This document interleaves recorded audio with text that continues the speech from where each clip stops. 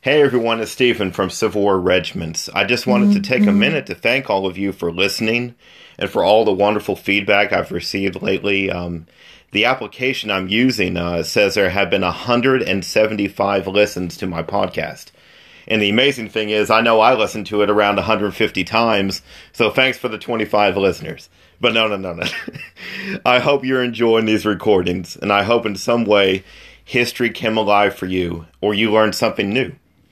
Those who know me know that I'm a Civil War reenactor, and I'm able to fulfill a lot of my passion for the subject by wearing the same type of clothes that the original soldiers wore to live and to march and camp like they did. It's really been a fascinating experience. But what fascinates me more is the actual men who fought the Civil War. From an early age, I wanted to see the actual photos of soldiers and read their actual accounts. Something that mattered more to me than any historian could write and discuss. I wanted to read the eyewitnesses.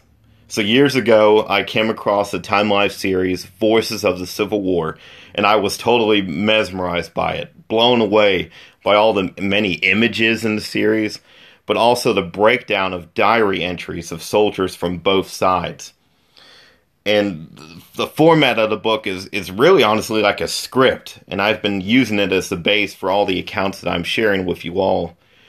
And I have an extensive library of books and content, so why not share it with everyone?